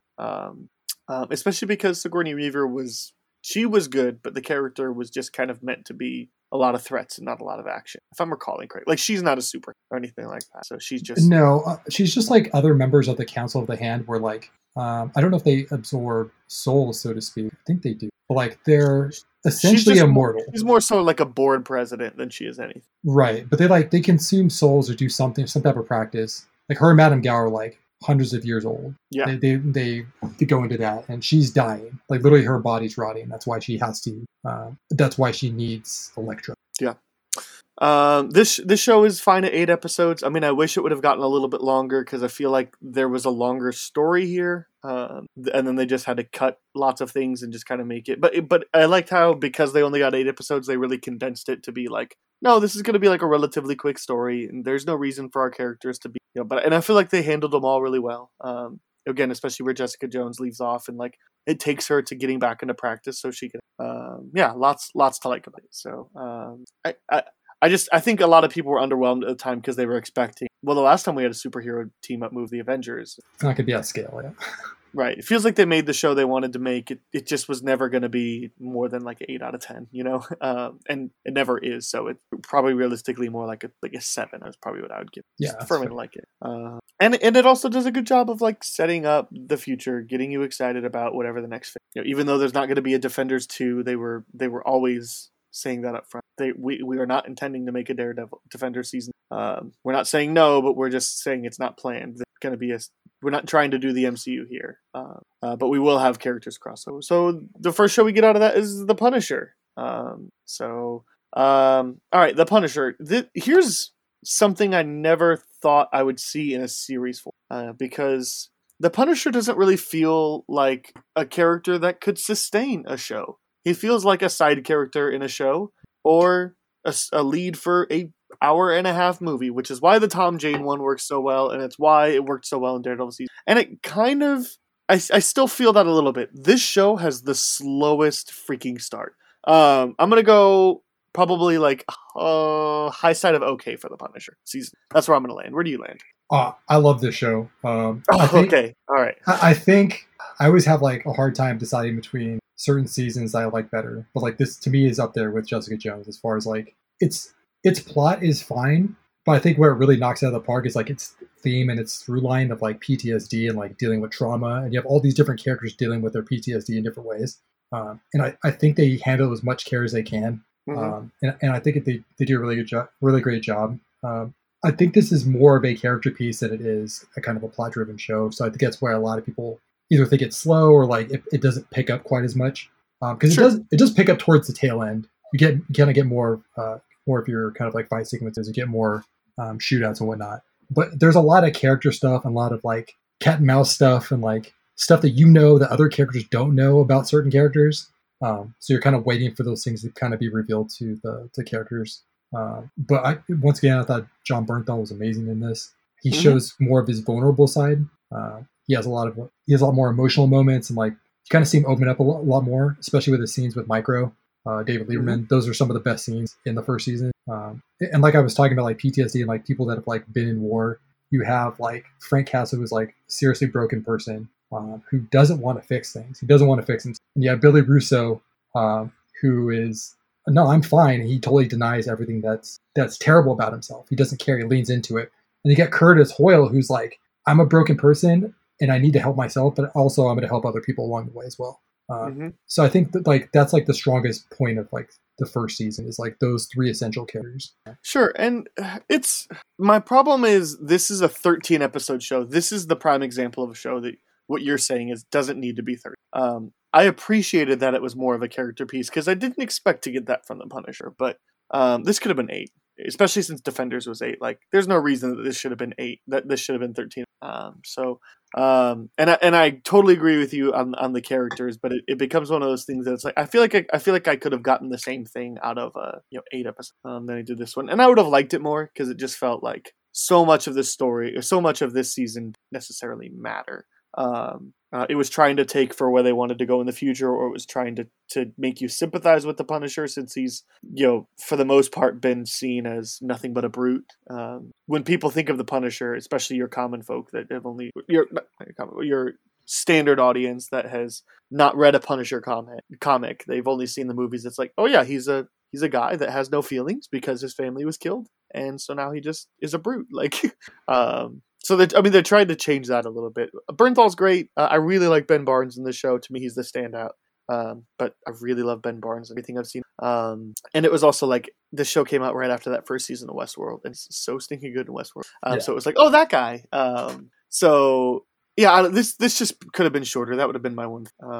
It's better than I thought it would be because I was just really, when they announced The Punisher starring Jon Bernthal, it's like great. And then it's like leading up to it with all these trailers, and I'm like, I don't think this is going to work for a series. And it's okay. I think I really like the resolution at the end that really kind of sets up season 2 is like this epic confrontation between him and Russo. and them going full on like, all right, this is how he becomes Jigsaw, and you're like, that was so well done. It's probably the best action sequence in the entire show. I mean, rightfully so. Like, you're building up to this point where like these two people who for the Punisher, yes, yeah, and it mad strangers on a train kind of vibes, because that's, you know, the finale takes place at like a carnival on a carousel, like right. It's like really eerily lit. It's like it's just perfectly done. They're fighting like on a carousel, like I don't know, just everything about, and plus like that is the site of the incident that like spurs Frank to become essentially the Punisher at that point without even knowing it, and Russo knowing knowing a lot more about what happened to his family than he like led on to. So maybe I'll adjust my rating. I'll say low side of like it, because I just realized I gave low side of okay to Iron Fist. This is much better than Iron Fist. I was like, come on, I got a little bit higher than Iron Fist. Yeah, no, I'm gonna, and I might even, just to kind of push, because I don't feel like I want to go any higher than low side of like it for Punisher, but that still feels like too wide of a gap. So I'm gonna retroactively adjust my rating for Iron Fist to go just high side of disliked it. So I'm retroactively adjust that. But no, I guess like there's certainly a lot to like about this show. It just, the first season didn't quite do it for me. But there was things I really liked about what went on. I think it was this season, the first season, they're both except for the vignettes, whatever action sequence they're going for. Is it this season or this? No, it's got to be the second season where they have like you end like the start of the episode is the end, and then it's like, here's how we got here. Like where you start at the climax, and it was something like they were in a hotel room. Do you know what I'm talking about, or am I just? I think that's the second season. Okay, if I'm not mistaken. Because I mean, there was an episode that was like that. That was really good. I didn't know if it was the second. Because this first season too, I don't think it's in the second season. This line, but this is the Frank is trying to date a single mom, but not in the second season. Well, in this season, he's not trying to date, but he's actually checking in on Lieberman's wife, and like that starts some contention between the two, even though he's not meaning to do anything. Like, he's just there to kind of like check up on them. Got it.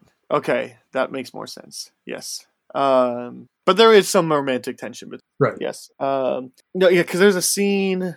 There's a specific episode that like Punisher is wanted this whole season because of the actions from Daredevil season, and like the end of an episode is he's at I think the girl's house, and somebody tips him off that and so like the next episode is like him trying to get anyway. There's some really good sequences. There's some really good moments. I feel good about that low side of line now. That feels more comfortable. But ultimately, like again, this probably could have been 8 episodes.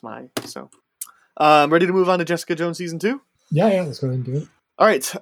What do you think about this one? We both really loved the first season. Yeah, I love the first season so much that I held like a lot of promise for like the second season. Especially after watching Defenders, like her naturally get back into her practice and like get back to her roots and like kind of, I wouldn't say completely clean up her act, because like that's never the case with Jessica Jones. She's always a little messed up, and it makes sense.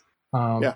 But for some reason for season 2 and like where they went with it, and like it's kind of like mean-spirited, and the characters are not likable. Even the characters that you really like if you like Trish or like Malcolm, like to me they kind of take a step back and kind of devolve, which is fine, but if you do it correctly. But I just don't think they did for season 2.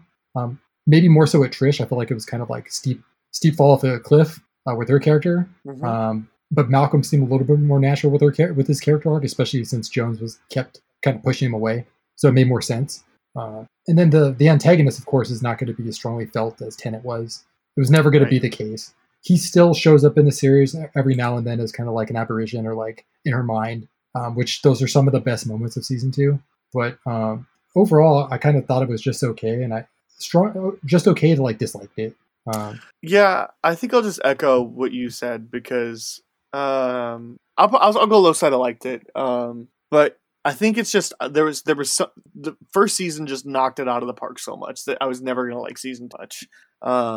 And there wasn't going to be a villain as compelling. This season is kind of her origin story. Like, we get an understanding of where Jessica comes from, and so like I think the finale is actually I know the finale is like where they wind up, or at least a big point. They wind up like going to the essentially lab that Jessica was turned into a superhero from, and there winds up being this big confrontation. That's where Trish gets her superpowers for. But yeah, you're right. There's kind of a de-evolution for some of the characters. It really just feels like, it really just feels like they knocked it out of the park so much in season 1 that it was almost one of those like, where do we go from here? I mean, yeah, there's how only... do we one up it? And the answer is you don't. So you just settle with you make a Right. good show, and that's what they did. They made a good show, not a great show. It's pretty forgettable. Honestly, to me, like, I really liked season 1. I feel like at this point, if I were to rewatch Jessica Jones, I would probably just rewatch season 1, just because season 1 is so good. It's 2 and 3 are pretty interchangeable for me. They didn't come out that far from one another. Yeah.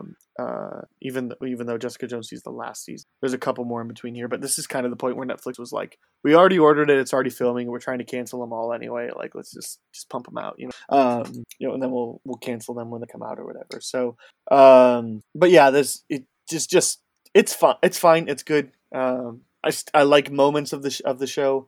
But yeah, it was never going to be a good season. Yep. You have anything to add? I mean, like, kind of like the big revelation is that like, is her mother was like the first, what do you say, victim or like or experiment? Sure. Where she got her abilities. So some of that stuff is pretty interesting, but like, there's times where it's interesting until it's not. Yeah, and the stuff with Trish, I mean, that kind of trickles into season 3. I was like, I just can't stand it. And I was like, if you guys wanted me to feel that way, then you guys succeeded. But like, I don't see her perspective. I don't see her point of view at all. Like I said, her character arc just went like really steep in a direction I didn't like. Sure. Yeah. Okay. So then Luke Cage season 2. This is really just Mariah at full force. Misty lost her arm in the Defenders, so now she's got her bionic arm. What do you think of Luke Cage season 2? Yeah. Overall, I kind of like it as much as the first season. I really liked it. Loved it. Like you said, Mariah kind of takes the forefront here. She was obviously the stronger villain after the exit of Cottonmouth. It's kind of boggling. They kind of went with Diamondback out of nowhere.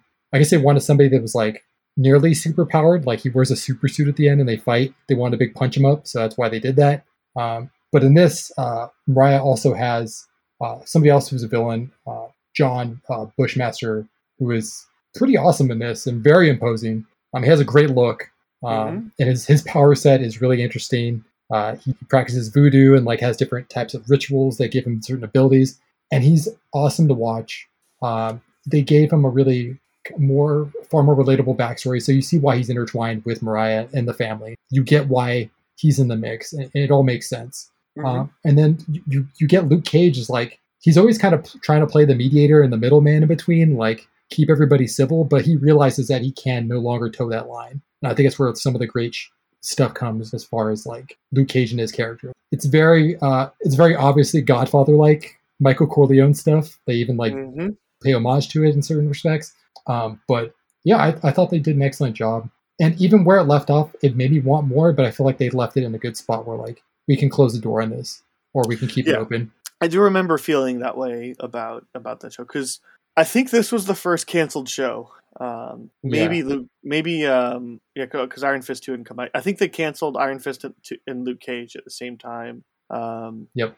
And then it was after Punisher or Daredevil season 3 that they canceled that one, and then they canceled Punisher 2 and Jessica Jones, and it was before Jessica Jones aired, I think after Punisher. So anyway, it was just I remember thinking, and I know speculation was always in there that these might get once Disney announced to us, right. But it just like it was the moment where everything became real, and I felt like season 2 was really satisfying. No, I really like this one. This season, I'll same as you, just as much as I like the first one. There's things about it that really work. There's things about it that didn't quite work. It's still not the most exhilarating show, and that's fine. Not every super movie has to, exhilarating. Shows get really introspective, and especially if you want to play an intellectual type of game, like especially since it's kind of this like Luke Cage versus Mariah one feels very much like Superman and Lex Luthor on a much smaller scale. It does have that feel to it, yeah.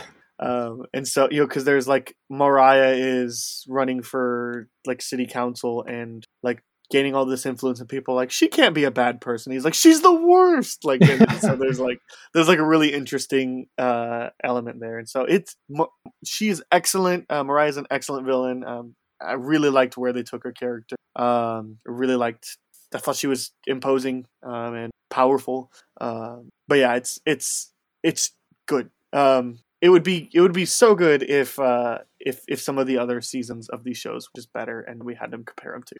I'm sure I'd think about them a lot more. But anytime I think about the Netflix Daredevil or Jessica, and everything else is like, but that scene with Kilgrave in the police station, that's where my head's. So this is solid. I might like this season, if not just for the fact that it's Mariah the whole time as Cottonmouth and Diamond. But no, this one's good, especially because I've kind of talked to Lowly about the last couples here, and so it's just it almost I was definitely fatigued by this point and just wondering it's not that they're coming out with so much, it's that it's just not great anymore. This was refreshing to me. All right, Iron Fist season 2. I haven't seen this, so this is all you, bud. Before we get into Iron Fist season 2, and rightfully so to talk about this. This is the best that we see Finn Jones as Danny Rand in the entirety of his tenure. I feel like the showrunners for Luke Cage understand these characters better than the Iron Fist showrunners do. They actually care about the comic books and how closely tight-knit Luke Cage and Danny Rand are. They're heroes for hire. These guys are best friends. They're super chummy. And they write them incredibly well. It's one of the best episodes. That's kind of you could... Called Heroes for Hire, yeah. Yeah, it's great. It's kind of plucked out, and it could just be its own thing. It could be a one-shot. And that's basically what it is. And it works really well. And he's fantastic in it. And it looked like he trained a little bit. I don't know. That's the most positive thing I had to say about Danny Rand, and Finn Jones as a character. I feel like the writing didn't do him any service. I think it could be part of it. But sure. Yeah, I just want to touch upon that before we get into Iron Fist season 2. Yeah, absolutely. This is not fun to talk about. This is probably, spoiler, I think it's the worst show out of all of them. I think it's horribly written. This season too? Yeah, I think season 2 is terrible. I heard it was so much better, but it was I heard it still wasn't good, but it was so much better. People say that. They're I think they got tricked by some of the campaigning that people did. They basically did this vignette where we actually hired a fight choreographer. It was you guys should have done that the first time. Don't pat yourself on the back. It's Iron Fist. This guy's one of the greatest martial artists in all of comic books. Him and Shang-Chi, Lady Shiva, these top tier martial artists, Captain America, and you guys didn't hire a fight choreographer, a good one. It didn't make any sense. But the first episode starts off really promising. Has its own unique style that's outside of the first season that really works, and there's a lot more action. And then it starts really unraveling, and you start to or dislike Danny even more. He no longer wants the Iron Fist and actually finds a way to relinquish the Iron Fist. I think it's so completely against his character. And especially it makes sense when you have these people that are trying to give up their abilities because it actually negatively affects them. We'll eventually talk about X-Men: The Last Stand, but I think the whole taking away mutant abilities was really interesting and should have been a little bit better. But either way, understanding why Rogue wants to take away her powers, but that makes sense. Yeah. What does Danny get from taking away the Iron Fist? He just doesn't want the responsibility anymore. And I mean, too freaking bad. He doesn't want the responsibility, but ultimately, Dabo steals the ability from him, and then Colleen steals the ability from him, and she becomes. Spoiler here, becomes the new Iron Fist, which it's kind of bittersweet because she's the best thing to actively happen to anything dealing with Iron Fist. But I don't want her to be Iron Fist. I want Danny to be Iron Fist. Let's let Colleen be Colleen, and let's differentiate the characters. But it just felt very sloppy the entire time, and I would never rewatch this show again. Lots of if you're the way you're talking about it, I might, if they ever came out with a season 3, I would just Colleen then. I'd be more excited if it was Colleen focused instead of Danny focused. All right, well, you've definitely confirmed my lack of interest in watching this one. So then we get to Daredevil season. How stinking good is this season? Yeah. It's this objectively might be the best season they've ever had of any of the shows. It's either this or the first season of Jessica Jones for me. Right. It's one of the two. And I think it's just equal. I think I'm just going to have to say that. I definitely would put it, even though I have a sweet spot for the Punisher and what it does, I would put this above the Punisher in my tier list. Mm-hmm. It's excellent. This is one of the few shows where the 13 episodes, I'm like, can we do another 13 episodes? Like, that's how good it was. Like, I literally wanted another season of this. And I think they did a great service by like having an open door policy, so they could do something more if they wanted to, but they still give you a satisfying conclusion. And to mention a season without mentioning Wilson Bethel as like Benjamin Dex Poindexter, more well known as Bullseye, he's fantastic. And he's so good. They turned him into Dexter, like the actual like Dexter TV show. Like they kind of like pluck that plot thread or like his backstory and like put it in here, and it completely works. Like you have this guy who's like a blunt instrument, like a tool for no better term, and basically turn him loose in society as a police officer, something to target his need to kill people. I mean, he's a psychopath and a sociopath, so they do a great job of really examining that, like kind of finely tuning this character throughout the series. And they do these really cool like black and white vignettes things that like they're excellent. They really work every time they like showcase his character. I forgot what episode it is, but there's one episode that's just purely him, and it's great. Yeah, there's looking through the episode guide on IMDb. Not surprisingly, they're all very highly rated, but there's a 9.5, 9.3, 9.1, 9.1, 9.5, 9.5. Like, and this isn't just people going on and wanting to rate because they wanted to try to convince that there needs to be Daredevil season 4. It's just people are just rating it what it's worth, because every episode of this season was just excellent. So it's either this or Jessica Jones for me. These are very different shows though, because Jessica Jones is more of that mind, more of that like will, and strength of mind, and there is definitely that in this as well. But this is more of a, it's more of a punchy show than Jessica. At least these two seasons, and it's fine. They're just, you really can't compare the two because they're different, and they have elements that each other has, but they're both excellent. These are tied for my favorite shows. The whole paranoia thing, again, kind of like because this whole season, Matt's trying to convince the cops that there's a plan to break Fisk out, and everybody's like, it can't possibly happen. He's like, it's gonna happen. Like, and like, why don't you trust this guy at this point? Like, and the whole the like copy Daredevil, like trying to destroy his reputation. Like that was a really cool aspect of the show that was freaking exhilarating. Just everything about this season was great, and it just sucks that Netflix had to be a butt. This is one of the few shows out of the Marvel Netflix shows that like every plot thread works too. All of them work. They all work in parallel, and then when they don't work in parallel, they smash together perfectly, especially at the end with the confrontation between like Poindexter has been unwillingly used by Fisk, which completely makes sense because the way his mind works and the way it's wired. And then him having a three-way like confrontation fight at the end, perfectly done. But to talk more about the kind of faux Daredevil when he steals his costume, like that scene in the New York Bulletin is like horrifying. It's something like out of a slasher film. Like he's just like killing people like relentlessly, throwing anything he can. And like if you know a little bit about the character, if you've only watched like the Ben Affleck like Daredevil, anything he throws is a weapon. Like anything he throws, and they utilize all of that perfectly. Like he could throw like a paperclip at you, a stapler, like it's all lethal. And they do a great job of like illustrating that in that scene. But it also feels like this season more than any emphasized the Catholic nature of Matt Murdock. Season 1 did a great job, and 2 it kind of got the back burner because there was so much other stuff going on. But it really brought it back, and it was like, oh, like that's right. Yeah, this is like their interpretation of Born Again, another huge Frank Miller run. Yeah, and they just knock it out of the park.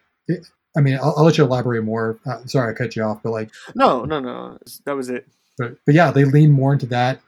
He finds his mother, which is all like you see it coming, but like it still pays off in dividends. Like, and he also loses his hearing for a bit too, which is pretty terrible. Like, there's a lot going on, and like all of it works.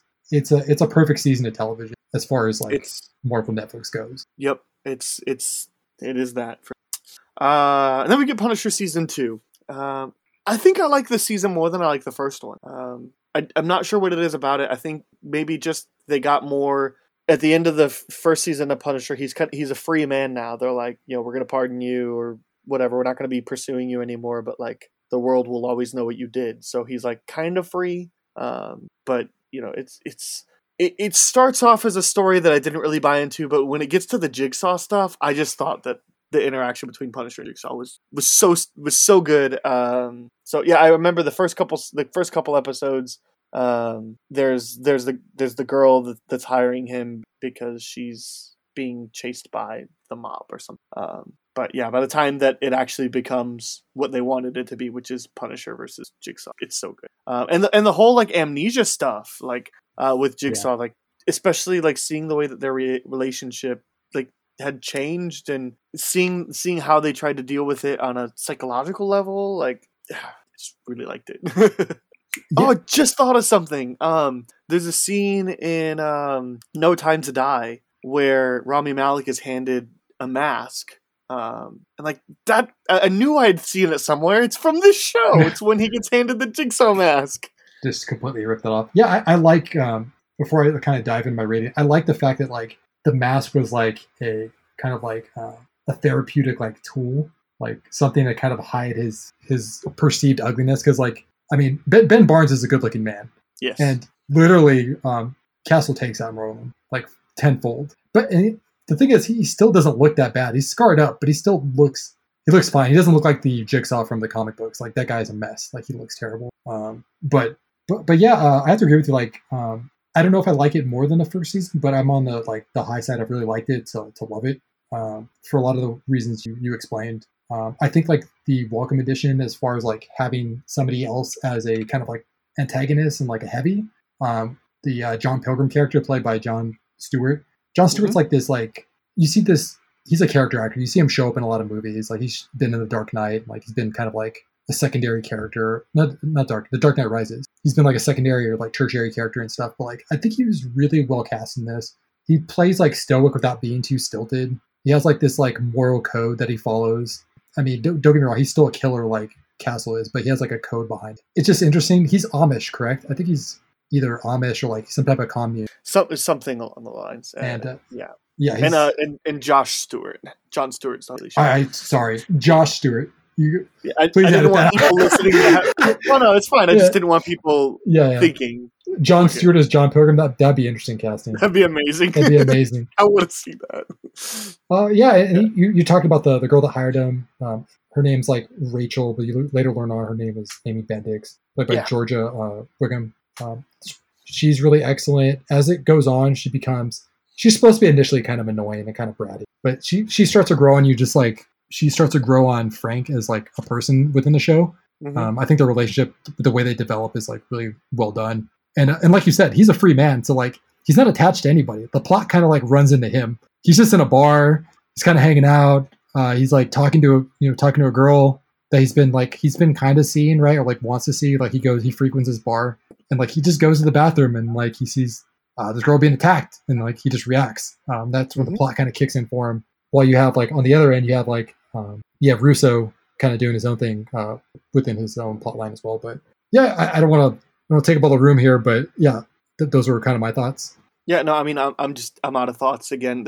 This when we get to the tail end of these shows, these are all I understand now. I don't understand when people talk about the MCU stuff just running together, because I'm like, no, like there's distinctive stuff going on and all that, but like it's different when there's so much content for a show and half of it's forgettable. Like 13 episodes, so. Right, you're right. Most of these seasons are too long, especially when we get to these later ones, and you can kind of tell like these showrunners are like, they're like, it just feels like there's a looming threat of cancellation. And I think maybe some of these shows might have got pushed back or delayed. They're well made still, but maybe they would have had more time in the prep process. But it feels like Netflix was just wanting to push them out so they could be done with it, or let's push them out more. That way, maybe that'll actually give us the data that we're looking for keeping them or whatever. I think another thing they did extremely well, like it was kind of anticlimactic in like the correct way. Whereas like Billy Russo being on the verge of death, and you think he's going to get out of this situation again. He has a get out of jail free card. He has a bunch of loot, a bunch of money from his Merc days, and then this guy, this corrupt doctor, just steals his money. He has nothing left, and he kind of just stumbles in into I think it's the it's what's his name's like hub for like his counseling. And he shows up there and he's like, oh yes, he's trying to talk to Frank, and Frank doesn't say anything and just shoots him and just leaves. I was like, that's perfect. It's excellent. Yeah, and yeah, kind of tying up your loose ends. Yeah, Curtis, there you go. Yeah, I don't know how I forgot Curtis's name. Curtis is like a great through line for this show, but yeah. Yeah, especially because you can tell that like Curtis is helping Frank, but he doesn't agree with it. Like, so there's a constant tension there as well. So yeah. All right. So then Jessica Jones season 3. I don't remember anything about it. I remember I liked it more than the second season. I couldn't tell you why. And it just, I hate saying that because like we both talked about how good season 1 is, but it's one of those that it's like I don't remember. I don't know. I feel like I'm more interested in watching than like most of the rest of the shows, just because I love that first season so much. But I'm looking at even like IMDb ratings. It's like I don't think I'm missing much. Although I apparently did take the time to go through and rate episodes 7 and 8 a full 10 out of 10. So apparently there must have been at least 2 just incredible episodes in there. I don't know. So I don't really know that I feel equipped to rate this. But if I said the second season was would I say like just okay, maybe low side I liked it, like this will barely inch that out because I remember liking this more than I just can't remember anything about it. Yeah, this is one of the only shows I didn't initially start watching or finish during its initial runtime. I think it just kind of ran out of steam. I was so kind of bummed out by the way the second season did that I just didn't really care. Well, and they had already canceled the show before this season, so right. And I was like, I already watched Punisher season 2. I like that, but like I don't know if I've invested really that much. I'll just go rewatch the first season of Jessica Jones. But yeah, I watched like the first couple episodes. I didn't finish all of it, so I'm not going to really give it a rating. But my initial thoughts were like it was kind of following down the same kind of rabbit hole as the second season. Yeah, they feel pretty interchangeable. They feel very interchangeable. They're kind of directionless at first. Like you kind of don't know where they're going to go with it. It's not as like streamlined and kind of clean as the first season was. Like they were very like. There's a lot of intent behind each episode. Like you said, they didn't waste an episode. But it was excellent. I wasn't too impressed with Trish. I don't know. I keep really being the actor does the best she can with the material. She's actually really solid as a character. She does the best, but I think the writing does no service to her. They don't really know how to write Trish. They don't. Like she's very manic. But I really like the actor, yeah. Rachel Taylor. I know her from something else. I'm not sure off the top of my head. And I mean, she clearly puts in the work for the physicality of the portions of it. Like she looks like Hellcat. Like she does a great job in the fight scenes. But like her like unflinching like nature to become a hero, it just seems really desperate, and you kind of like lose sight of why she wants to do it. Like I don't know. I think they just want to do it, so they have somebody else that kind of like is on the opposite end spectrum of like Jessica, who's a reluctant hero. But I don't know. I just wasn't really buying it. The thing that I recognize her from is the first Transformers. She's the lady that winds up like finding out, deciphering the Decepticons. Oh, okay. But she hasn't acted in a lot. It looks like this is really the only. And this Jessica Jones season 3 is her last credited. She hasn't necessarily done a ton, especially recognizable. I don't know why. She's good. Yeah, she's clearly not the issue here. Yeah, she could have a career if she wants one. She was good in the first season. I liked her writing for her character. The writing for her character was good in the first season, but either way, the actress is always good. Yeah, Let's preface that. Like it's not her fault. Right. Yeah. All right. So neither of us really have much to say. Like, and I feel bad that that's the case, but it is. Would you, for somebody that's never checked out any of these shows, would you recommend they watch up to a certain point and stop? Would you just recommend them only watch like a certain particular seasons? What would you do? I mean, it kind of depends like what they're into as well. Like if you're kind of into the entire experience, like kind of probably watch key seasons that you need to watch. Like definitely watch all. I mean, the mandatory is watch all 3 seasons of Daredevil. You got to do that. You definitely have to watch the first season of Jessica Jones, especially if you're into some kind of like long form storytelling. But I definitely would stay away from all the Iron Fists. I mean, even if he's intertwined within other stories, you kind of get the best of him in those stories, and you still get Colleen Wing in a lot of those stories. So you're not really missing out much. But yeah, for Jessica Jones season 2 and 3, I would just say just stick with the first season of Jessica Jones. Yeah, that's kind of what I'm saying as well. I would say you should watch. It doesn't necessarily matter the order for first 2 seasons. Like you don't need to do Daredevil, Jessica Jones, Daredevil.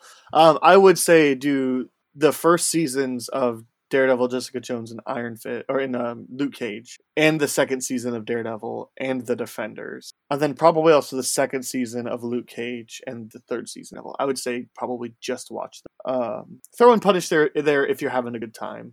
This is a Punisher, at least after this, but yeah, there's no reason to check out Iron Fist, and I just wouldn't check out Jessica Jones. And at least like Luke Cage 2 gives some finality, the things that were set up in some of the characters. You don't really need to do that one, but I think it's so yeah, I mean I would for sure say at least watch up to the Defenders, especially where the Defenders ends really feels like it could be the finale of the cinematic universe, but also, please, for the love of God, watch Daredevil season 3. So even if it's just up to the Defenders, at least do that.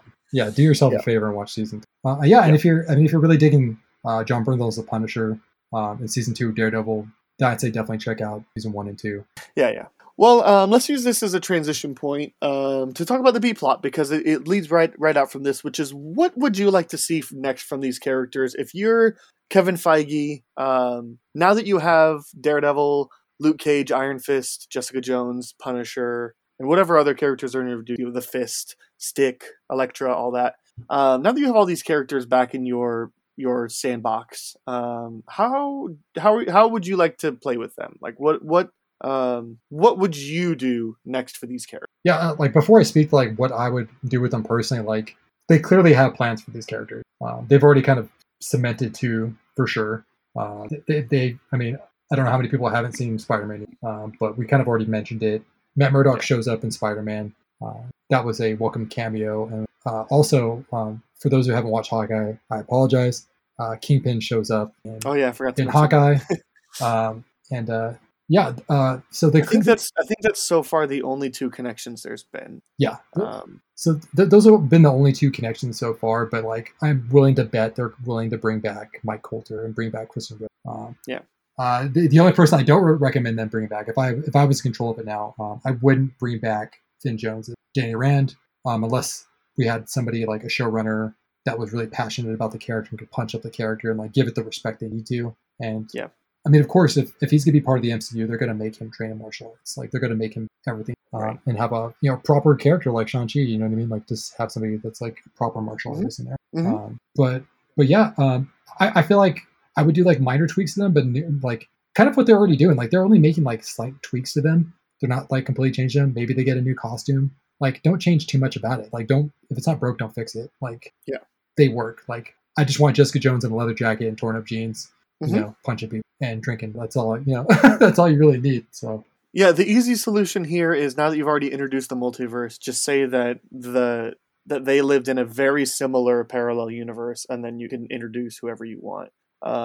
To just say that like they lived in such a close timeline that even the Battle of New York happened. But since none of the things that they've done have affected the larger MCU, nobody's really heard of them. I mean, and frankly, all of it's so small scale that you could just casually have a line of, let's say, Shang-Chi saying, "Oh, you're the guy that shot up half of New York to Daredevil or to Punisher." Like, you could just excuse it away like that because it's relatively small scale stuff. So the easy thing is just to do multiverse stuff. I wouldn't do that though. I'd say they already tried to be canon. Like nothing breaks canon. So don't make it clunky. I do want to see most of these characters back. What I would do, give me more Daredevil. And they've shown that they can do it in a TV style. Great. So make Daredevil season 4, and use your Rosario Dawson and your let your other characters play in that a little bit, like as much as they want, or as little as they want. But make your Daredevil season 4, and ideally beyond that as well, and bring back the original, the showrunners, bring back people that were the writers, all that. Don't make a new version. Keep it rated R, or TVMA. Keep it like that. And then I'd like to see them essentially just pick up the Defenders again, except just make a Heroes for Hire show. And so have it be, if we want to completely forget about Iron Fist, fine. Then Luke Cage and Jessica Jones, great. Or if they're intent on making Iron Fist work, then Luke Cage and Luke Cage and Iron Fist being the Heroes for Hire, and you can have Colleen and I mean, you'd have to make Danny Rand the Iron. But have Colleen and Jessica Jones appear as necessary or as desired or as needed, even if it's just, for a 1 episode each season. Like use them, but don't feel like you have to use them in that. So, but I wouldn't do the standalone show. I would just do, you got Heroes for Hire and you've got Daredevil go. And I would start making Punisher films. I'd go back to the film format. You can't really incorporate Punisher into the larger MCU. Like he's not, like he's just a guy. Like he's a really tough guy. But he's not going to help out the Avengers. Like, but you can have him. Or would they accept him or want him? You know what I mean? Right. That's the other thing too. But like, it feels also prime for, you can have a Deadpool Punisher crossover. Have Punisher be a part of the X-Force. Like that makes sense. I mean, he's not a mutant, I mean, I feel like neither is Deadpool. He's a mutate, so whatever. It's true. Technicalities. Yeah, no, I would. So that's what I would do: is continue Daredevil the path that it's been going. Make a new show called Heroes for Hire, where you get to kind of play with the rest of the character, and make Punisher films, or just as Punisher, kind of a character that appears in MCU stuff when he's necessary or when he needed, and I don't know. That's what I would do. So that includes all the main characters except Iron Fist is kind of like you can take him or leave him, because you could just make your Jessica Jones and Luke Cage Heroes for Hire. I mean, and they're together in the comics. Like, and even if you want to just take this opportunity to rebrand Luke Cage as Power Man, like go for it. So right, so that's what I would do. And I feel like that would be better because that would condense the shows and that would condense a lot of what's going on, and you're at a point right now where you can make it where not a lot of the backs once again I completely agree with your points. Like they can take any avenues they want to. Like they can go the kind of more obvious multiverse route, which I prefer than not do. I mean, these characters are they've been kind of intertwined and like working in the background, even though they've only had mentions of the Avengers or like the incident as they call it. Mm-hmm. They can still be in there, and it completely makes sense.